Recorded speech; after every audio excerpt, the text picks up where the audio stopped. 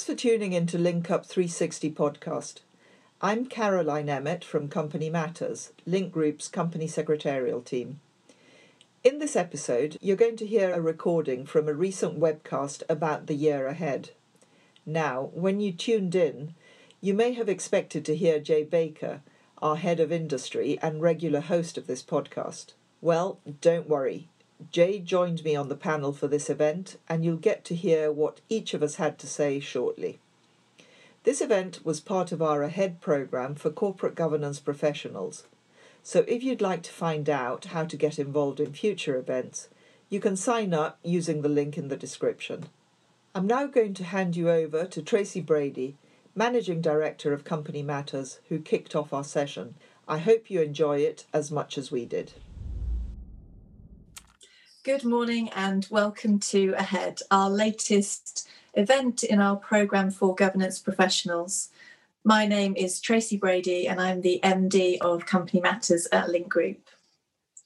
Today we're going to be covering some subjects that are relevant to governance professionals, we hope, looking at a range of topics, hoping to stimulate some conversation and get the intellectual juices going this morning, but some subjects that will be relevant, we think. So we'll start off with Jay Baker, who's our industry expert at Link Market Services, and then we'll be followed by Caroline Emmett. Now I'm going to hand over to Jay. So Jay will be talking this morning on Brexit impacts, COVID impact in AGMs, and dematerialisation and intermediation. Over to you, Jay. Well, thank you for that, Tracy, and welcome everybody to this Ahead event.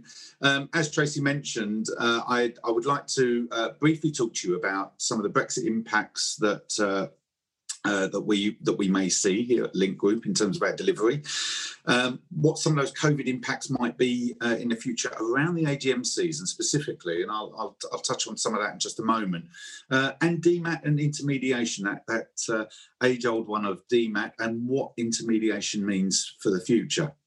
And we might see some outcomes later this year on that, so I'll quickly run through those. In today's world, Brexit has naturally had an impact, given it happened just over a week ago in terms of our final transitional period coming to an end on 31st December at 11 p.m. But strictly speaking, there haven't really been any impacts to our industry, except within our regulated products. And when I talk about regulated products, and I've highlighted them here, I really mean our share dealing and dividend reinvestment plans in particular. And the impact really is to do with how we communicate and market those products outside of the UK into the wider field, into what remains the EU 27. And the simple answer to that is we can't. The ability that we had pre-Brexit with our passporting rights meant that we were able to market our products in the same way to EU as we could to our UK shareholders. Unfortunately, that's now beyond us, so we can't market in the same way. What we can do, though, is continue to offer these services in the background. And that's not to say that that's hiding the services at all. It just means that we are making the services available for the shareholders to use themselves without promotion from us as the provider or from the company necessarily, the issuer, as the issuing company. So how does that work, and what is that journey for the shareholders? Well, quite simply, in previous years and predetermination of our withdrawal, companies were able to promote these services on their dividend stationery within their reporting accounts and other literature that was sent to shareholders. Whilst you would be able to continue to do that for UK shareholders, sadly you're not able to do that for the European shareholders in the same way as you were never able to do that for US shareholders, Japanese, Australian, and the like. So it's using those same rules, if you like, to make sure that the services are not promoted outside of their relevant jurisdiction. Now, shareholders in the EU are still able to come to the websites within the portals and find those services that are available. So we will instead, within literature, be telling shareholders, if you would like to make some choices or come and view your choices that are available to you, I think would be the correct way of saying it. Shareholders can then come and view whatever choices are available to them. Now, some of those choices might not be available to them because the product isn't available, and others might be.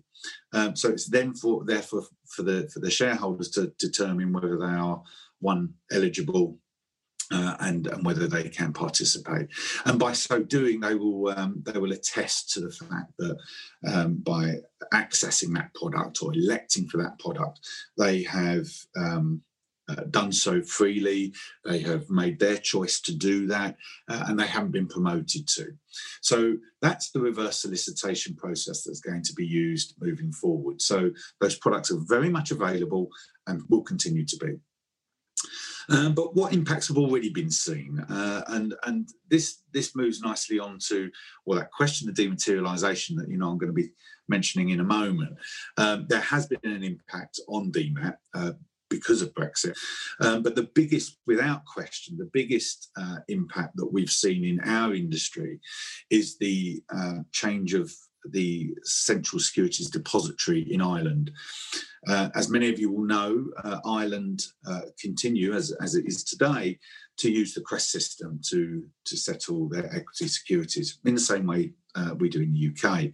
Now, CREST are not able, because of Brexit, to continue offering those services into Ireland. So Ireland has embarked on a journey to employ a new CSD product, a whole new infrastructure for the way shares are held. And that's going to be managed by Euroclear Bank. So over the last 18 months to 2 years or so, we've worked closely with our market peers, with industry and with Euroclear Bank in developing the process and procedure to bring that new CSD infrastructure into place. That becomes live in mid-March this year. And following which there'll be no more CREST in the UK. The way that CREST holders are currently managed will be completely separate, and there'll be a whole new holding model. So for our UK issuers, there is no change. For our Irish clients, there certainly will be a change, and they are very much aware of that. And moving forward, we will see some hopefully some development of new service and delivery products for the Irish market. Let's move quickly on to COVID impacts and what next for AGMs. I really wanted to talk about what the AGM impacts are going to be, given we've just lived that through 2020 from March onwards, in what was an extraordinary period for AGM processing. For companies and registrars alike, and for shareholders, lots of closed door meetings. So what are we expecting? Well, we are expecting, I think, a possible change in legislation. We know that the Corporate Insolvency and Governance Act of 2020 has been extended until the 30th of March 2021 and not the 31st of March 2021, as has been reported in some camps. Now, we do know that the government cannot extend that any further under current rules. So if there is going to be a change in legislation to allow for companies to hold hybrids without any change of articles, then there's going to need to be a change in fairly short order. And I'm not sure whether UK government is minded or has got the time to be able to make those changes available. We'll have to wait and see on that. Should 2021 therefore be the year that companies future-proof their articles, and not just to future-proof in terms of being able to hold hybrid or virtual or other types of digital meetings, but perhaps including other challenges that may come up in the future, whether it's regarding payments and removal of checks and other removal of paper processing. So there's lots to be looked at in terms of what companies can do in the immediate term, which will be closed door meetings can still happen up until the 30th of March.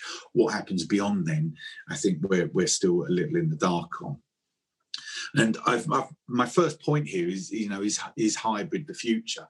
And that is a massively important question. I'd love to hear from companies what their views are on this in terms of hybrid meetings, what your plans are, and I'm open to any conversations on that. I mean, from a Link perspective, we are delivering on all of those meeting types, whether they are hybrid or virtual or closed door meetings or webinar type meetings, Zoom even.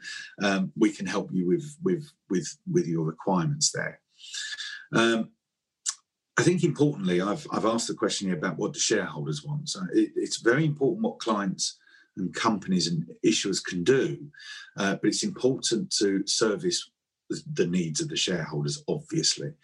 And we know from our recent survey of the retail shareholder base, in association, it has to be said, with the UK Shareholders Association, that 81% of retail shareholders are in favour of hybrid meetings, and that's far greater than we had anticipated.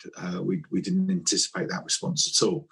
The 89, there's the difference between that 81% is that 89% of retail holders are against fully virtual meetings, and I think we expected that. We expected shareholders to be against the virtual and more in favour of hybrid, but I wasn't expecting that level of support for hybrid meetings.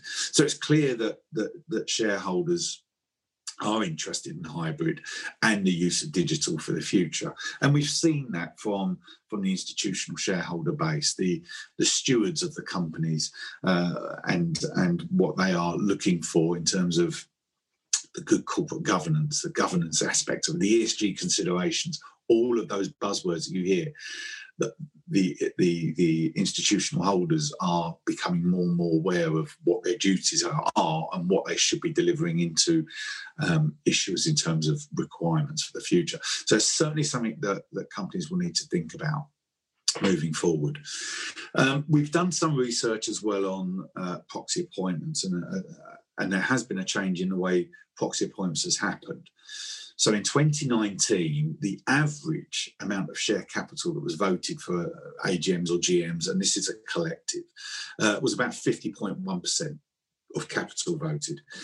In 2020, we've seen that rise to 63.9%, or give or take 64% of share capital is now voted at every meeting. Some high, some low, of course, but that's the average, which is, I think, fantastic given the difficulties we've just overcome in the pandemic. Proxy volume via digital channels has also seen a huge increase compared to 2019. So in 2019 itself, 39% of all proxies that were submitted, all those proxy appointments that were lodged, were via digital means. That's Crest, web, and any other channels. In 2020, we saw that increase massively to 53%. The first time we've ever seen the digital overtake the paper. And I think that's quite telling. Shareholders are becoming much more attuned to how they can deliver and engage with their issuer companies. And that's the perfect example of that working, that the messaging on the future of proxy voting delivered electronically is now coming to bear. And it's the choice, the method of choice for shareholders moving forward. So we're seeing a strong change in the way proxy appointments are made and how they are delivered. And the voice of the shareholder, even the retail shareholder, is now being heard in how they want to see the AGM move forward and develop into more of an interactive event for them and for the companies alike. So I think a lot of companies who haven't made changes to their articles already will need to think about perhaps what they should be doing this year, not being able to rely on government intervention and rule changes. We simply don't know what's going to happen post 30th of March, whether there will be any legislative change. I would like to think there will be, but It's not in Link's gift. It's not in our gift to be able to influence. Although I'm fairly certain that some of the bodies in the UK are making those representations. So I think 2021 is going to be an important year in the development of the AGM, and it's moving at a very fast rate. And all those deliverables are now coming to bear, whether it's voting via apps or voting via websites or attending virtually or digitally, and a lot more of that's to come. Let's move on to DMAT and intermediation.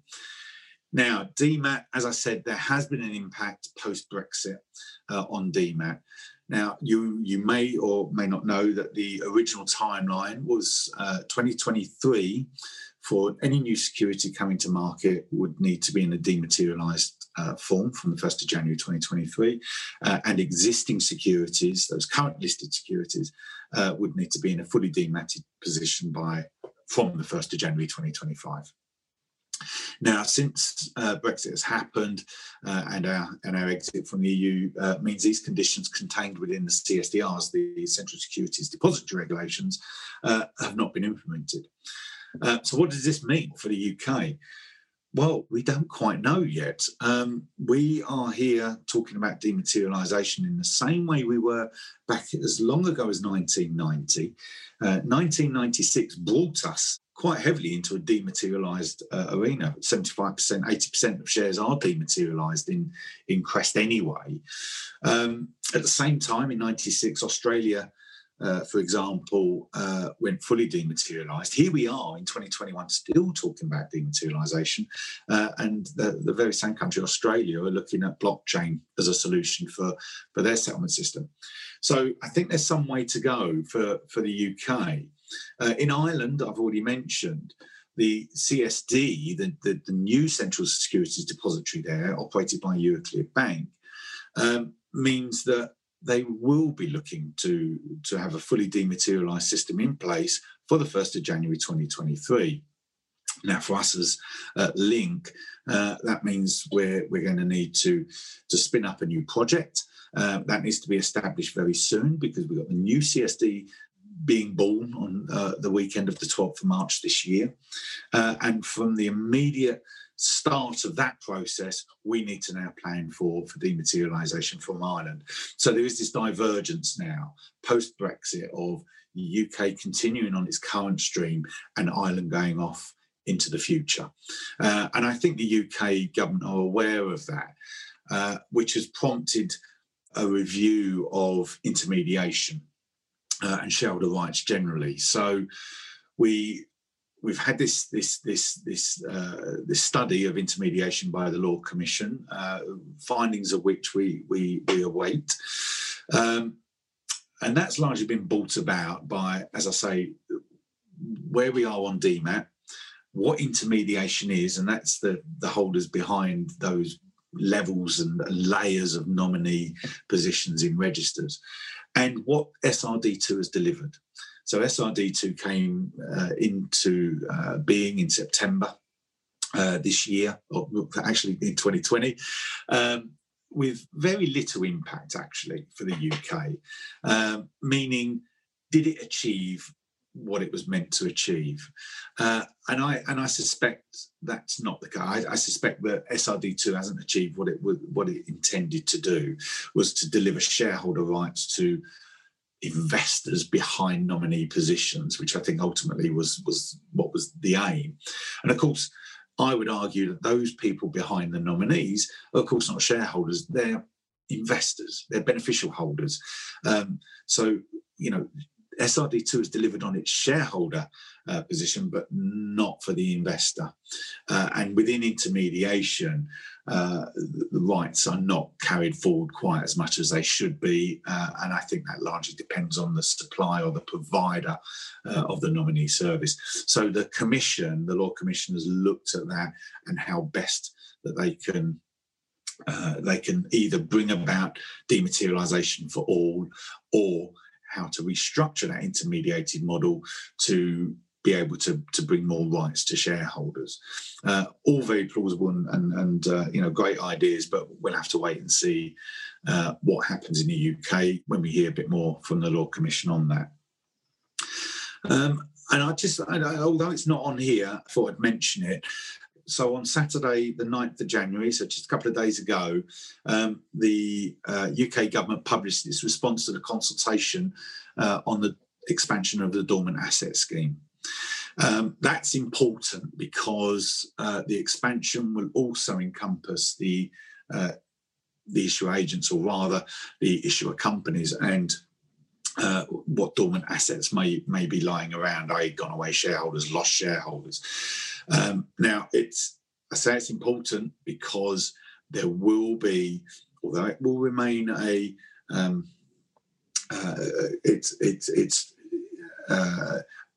system in which you can choose to use or not, there will be pressure coming from, I think, investors, again, using the ESG label to say to companies, you should be looking at the best way you can reunify assets with lost shareholders, or else use those assets for good causes. I think we're a couple of years away from that expansion, probably into our industry. There's some work that needs to be done by industry generally. But in the meantime, Link, and I know some of the other participants in the market, are looking at ways to support companies in promoting the reunification and track and trace, dare I say, of lost shareholders and gonaways. So there's going to be more reported on that over the coming days and weeks. So one to look out for, and one perhaps, when I go back to that question on future-proofing articles, perhaps there as well, something to think about in terms of your dormancy requirements and what you're going to do about lost shareholders in the future. So I think that brings me nicely to the end of my presentation. I'm going to hand over to Tracy, and I thank you all for listening. And if you need any further information, there will be details at the end. Many thanks. Thank you, Jay. Thanks, that was great. So we'll move on now to Caroline. And Caroline has been looking in more detail at what's going to affect boards in this coming year. So I'm going to hand over to Caroline, where she looks at the board level oversight of mainly ESG matters. So Caroline. Thank you very much, Tracy. And thanks, Jay. There's certainly plenty of food for thought in relation to the next preparations for the next AGM season there that we all need to be mindful of going forward.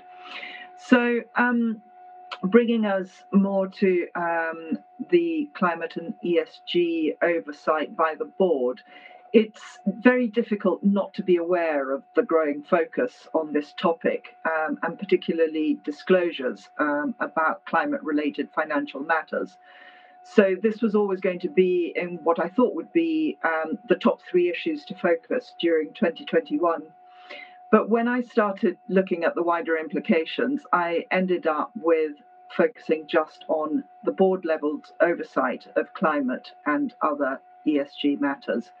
So first I'm going to talk about some of the key drivers for this, and then go on to outline some practical considerations and suggestions for basic governance sense checks, actions for each of the remuneration, nomination and audit committees, and also for directors themselves, bearing in mind that company secretaries will be acting as the voice of conscience for all parties involved. I haven't carved out separate actions for them, but clearly they are a linchpin to all of this.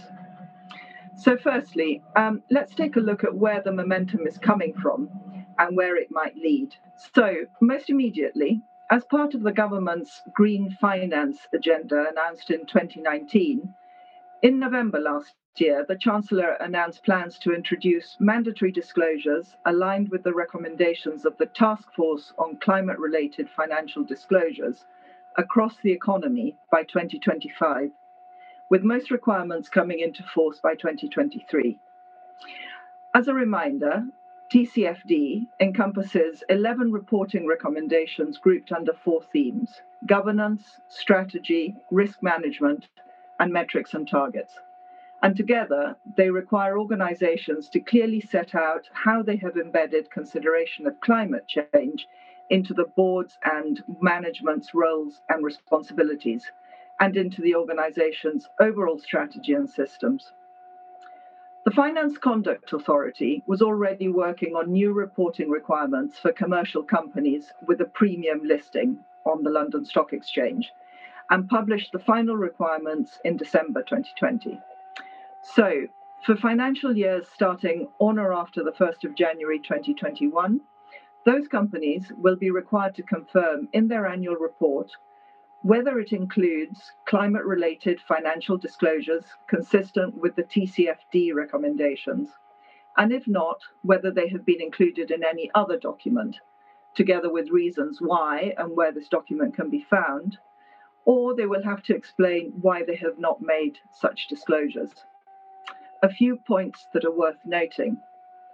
The new rule operates on a comply or explain basis. But while the FCA understands that some companies may need more time to address the transitional challenges involved, it generally expects companies to be able to comply with the requirement from the start. And the FCA will consider during 2021 whether to move from comply or explain to mandatory disclosure.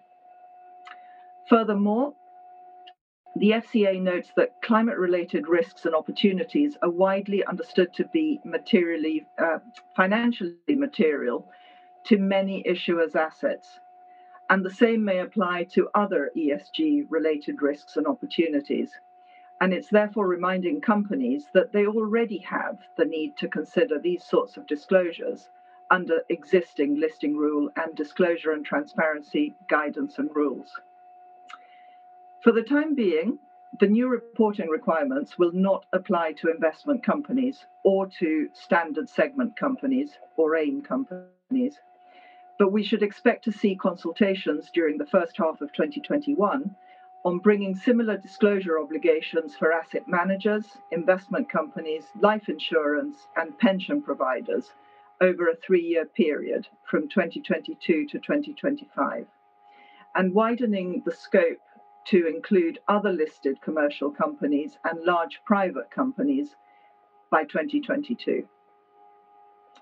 So the first annual reports required to comply with the new reporting requirements, being for commercial premium listed companies, won't be due until the spring of 2022. But in the meantime, climate-related reporting will be a key area of focus for the Financial Reporting Council during 2021. The regulator's thematic review of climate change reporting, which it published in November 2020, highlights some examples of better practice, but the overall message is that more still needs to be done.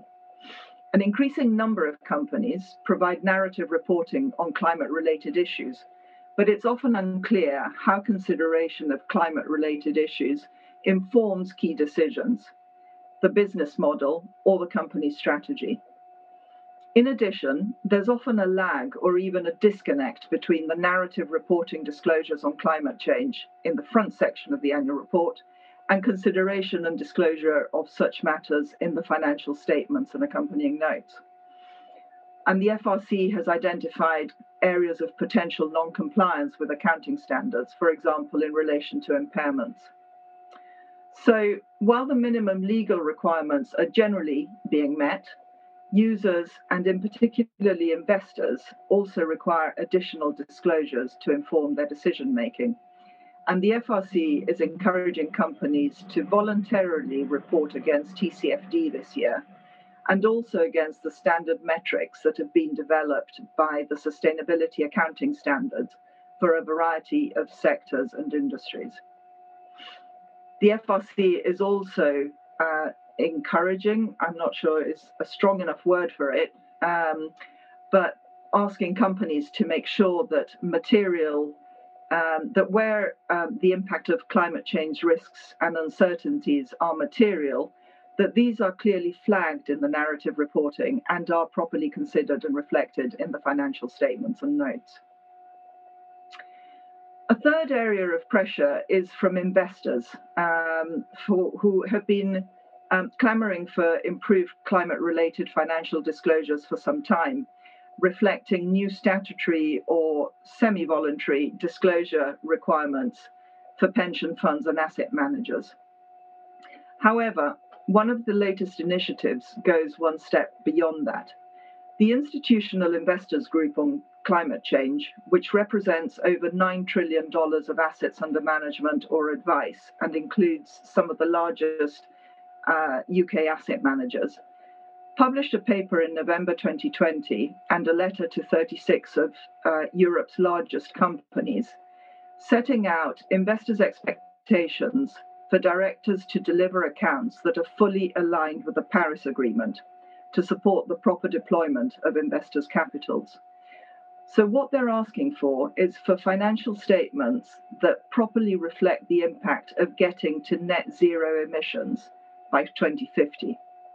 Some of the companies most exposed to climate factors, such as BP and Shell, have already started to do so, lowering their long-term commodity price assumptions to a level that's better aligned with Paris.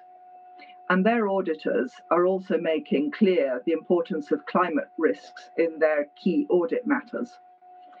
The IIGCC are also demanding that auditors provide reassurance that accounts incorporate material climate risks and make clear whether they can be considered to be Paris-aligned. The paper describes the tools that investors can use to hold boards and auditors to account, such as engagement, and then a series of escalating points, voting against the audit committee chair, against all members of the audit committee, against the chair of the board, against the reappointment of the auditor, and approval of their remuneration. The focus at the moment is on the largest producers of emissions and consumers of energy, and rightly so. But boards need to be prepared for the focus to start dropping down the list, down to other companies beyond the largest polluters.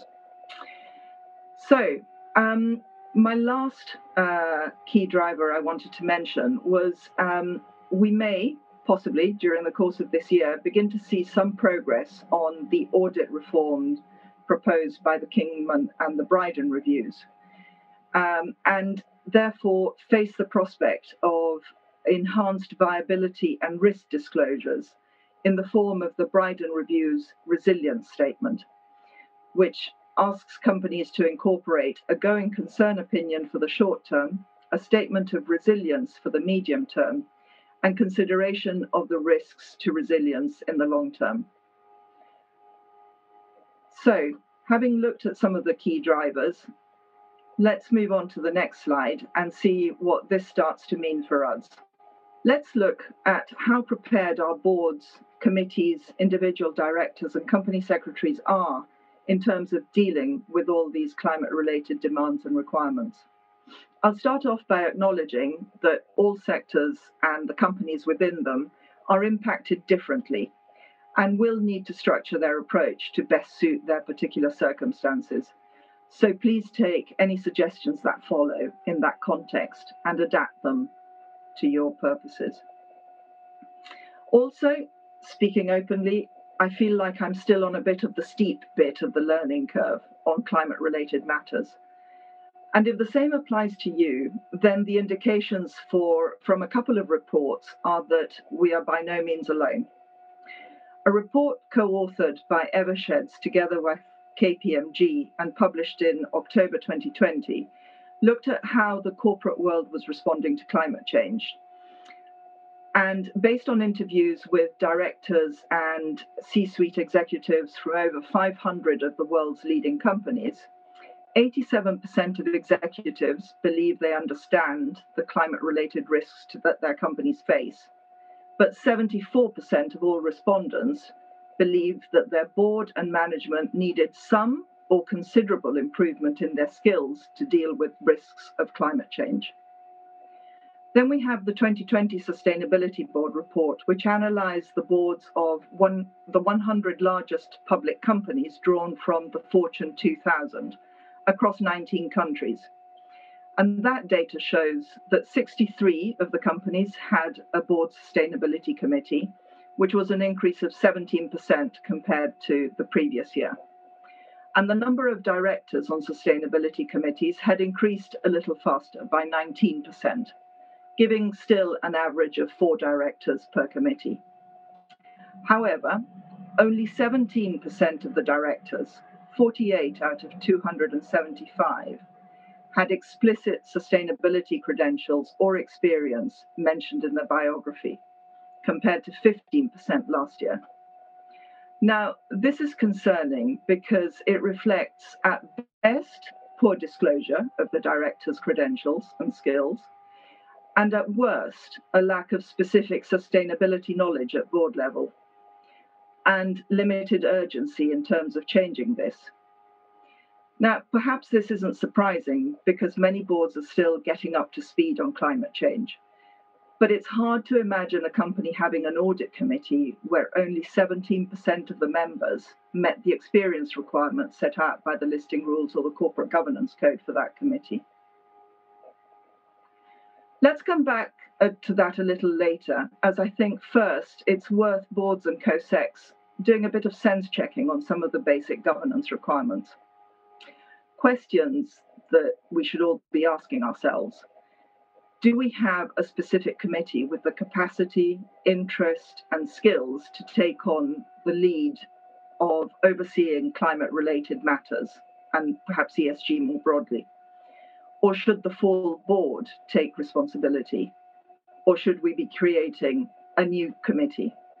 Is it time, for example, to create a separate risk committee or an ESG committee? Separate risk committees have been mandatory for certain banks and investments firms for some time now, but remain optional for other companies.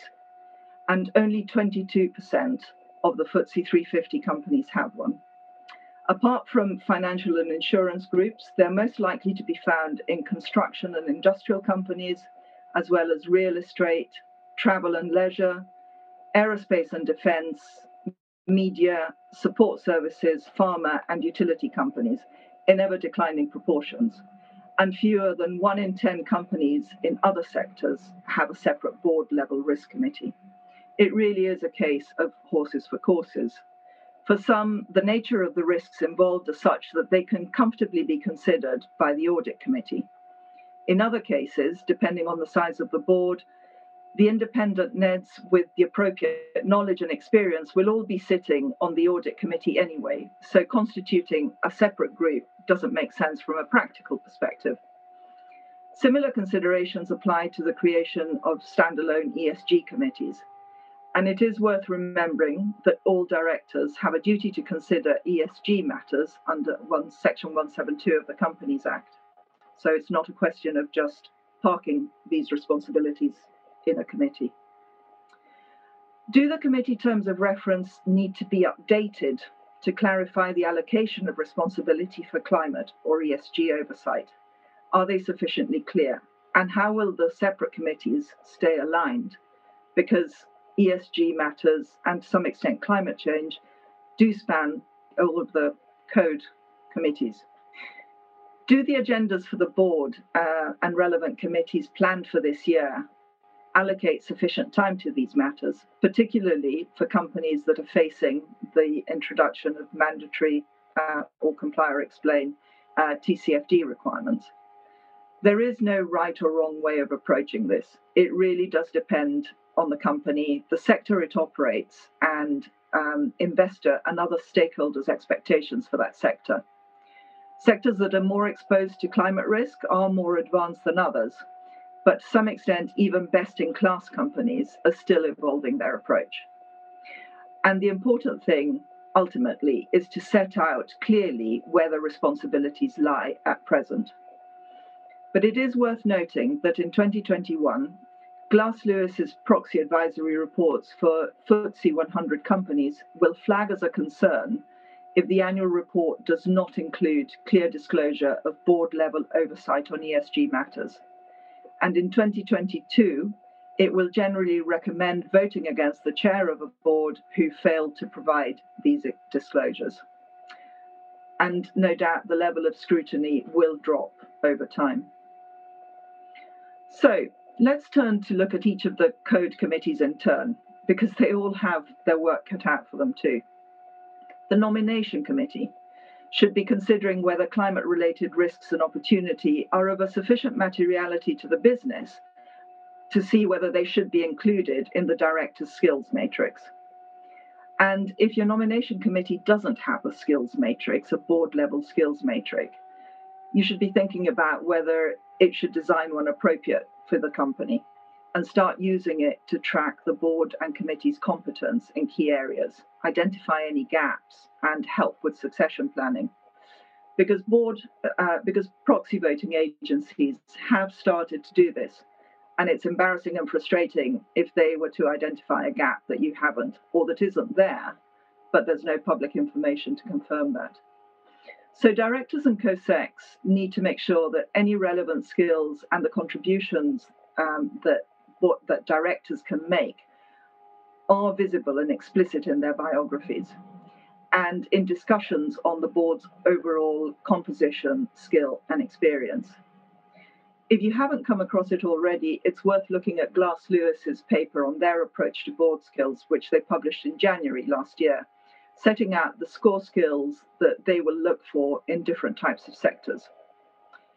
And some of the larger Australian companies are also worth looking at. They have been doing this for 5 years or so in response to an Australian stock exchange requirement and provide some useful precedents. Next, if there is a gap in the board's or committee's climate competence, board chairs and the NOMCO need to think hard about how to address it, assuming it is a material issue for the company. What does climate competence mean? To me, it means a level of understanding of climate risk and opportunities that allows directors to participate in informed discussions on the subject, to work with management to embed climate matters into strategy and business as usual, and be able to challenge and comment on management's approach and assumptions. So if the board's climate competency needs to be strengthened, what does this mean? Does it necessarily mean new recruitment? And if so, what depth of knowledge, skill, and experience should be incorporated into the search profile? Does the board really need a subject matter expert? Or should all board members, or some in particular, be looking to increase their climate competency? And is there a case for organising training or occasional insight sessions with internal or external experts? Or, as some companies have been doing, for constituting an advisory committee with internal or external experts? Again, there's no prescribed way of approaching this. It needs to be company specific. And last but not least, NOMCOs should be thinking about building in climate competency into their longer term succession planning for NEDs and for board committees on the one hand, and for the executive committee and the pipeline leading up to them on the other, particularly if the board places reliance on a particular person or persons as the source of its climate competence. Next, moving on to the remuneration committee, most of them will have been looking at the possibility of incorporating ESG metrics into executive incentive schemes, but not many have introduced them yet. And where companies have, the trend has so far been to include them in the short-term incentive schemes, which does seem counterintuitive given ESG is all about the long term. But to some extent, this reflects the real practical difficulties in setting longer-term, realistic and achievable targets on these matters, especially during the pandemic. Whilst many investors are increasingly open to or pushing for ESG-related metrics to be included in incentive frameworks, they are also wary of more complexity in what are already complex and opaque schemes. And any climate or ESG metrics introduced should be of a strategic nature rather than an operational nature, and not work against our KPIs.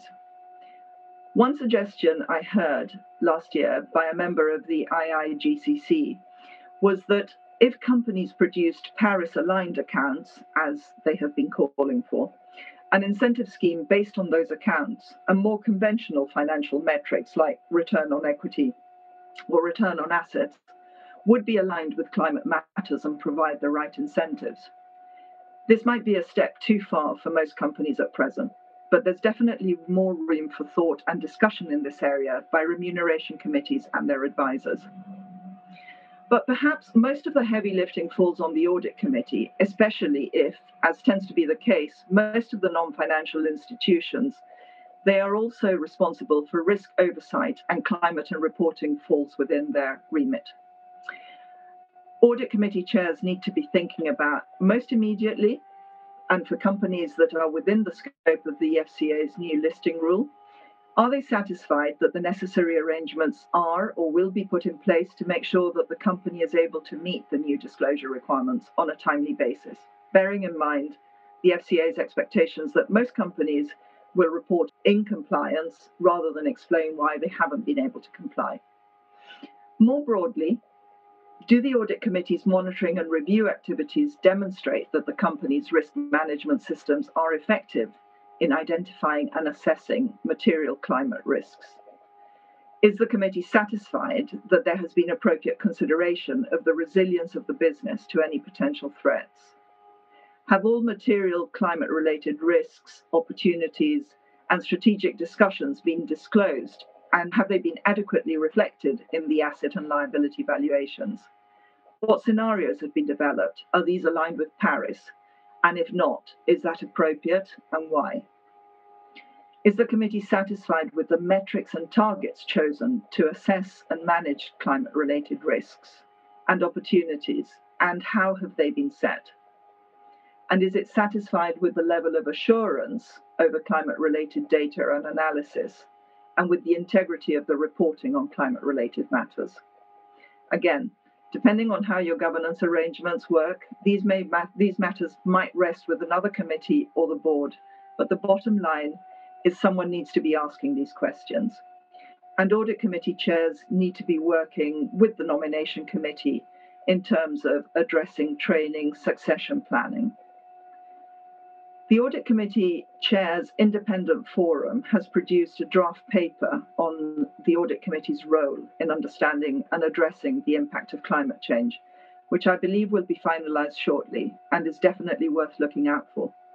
The interim paper is available on their website in the meantime. Last but not least, the onus shouldn't rest entirely with the chair, with the nomination committee, or the company secretary to come up with solutions to covering gaps in the board's competency in relation to climate-related matters. Directors need to make sure that they are upskilling themselves on this.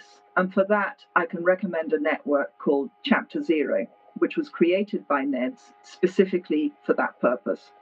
They were formed under the auspices of the World Economic Climate Governance Initiative and have a great range of toolkits, webinars, thought leadership content, and peer-to-peer sharing to help NEDS engage more fully in discussions on climate challenges for their companies.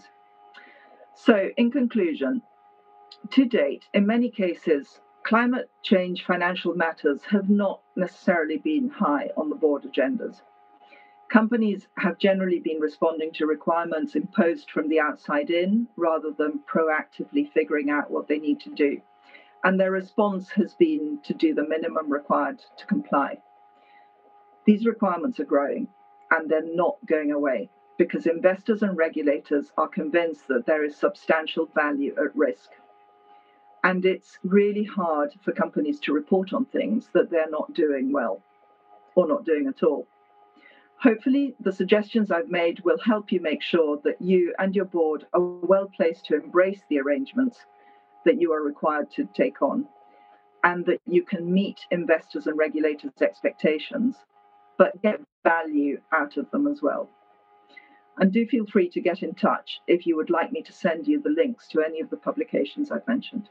Thank you. Well, that concludes our discussion. So a lot of interesting points to contemplate for 2021. We're going to continue creating podcasts to discuss everything you need to know about trending topics in our industry. So if this is something you find useful, you might want to consider hitting subscribe on whatever platform you get your podcasts from. Bye for now.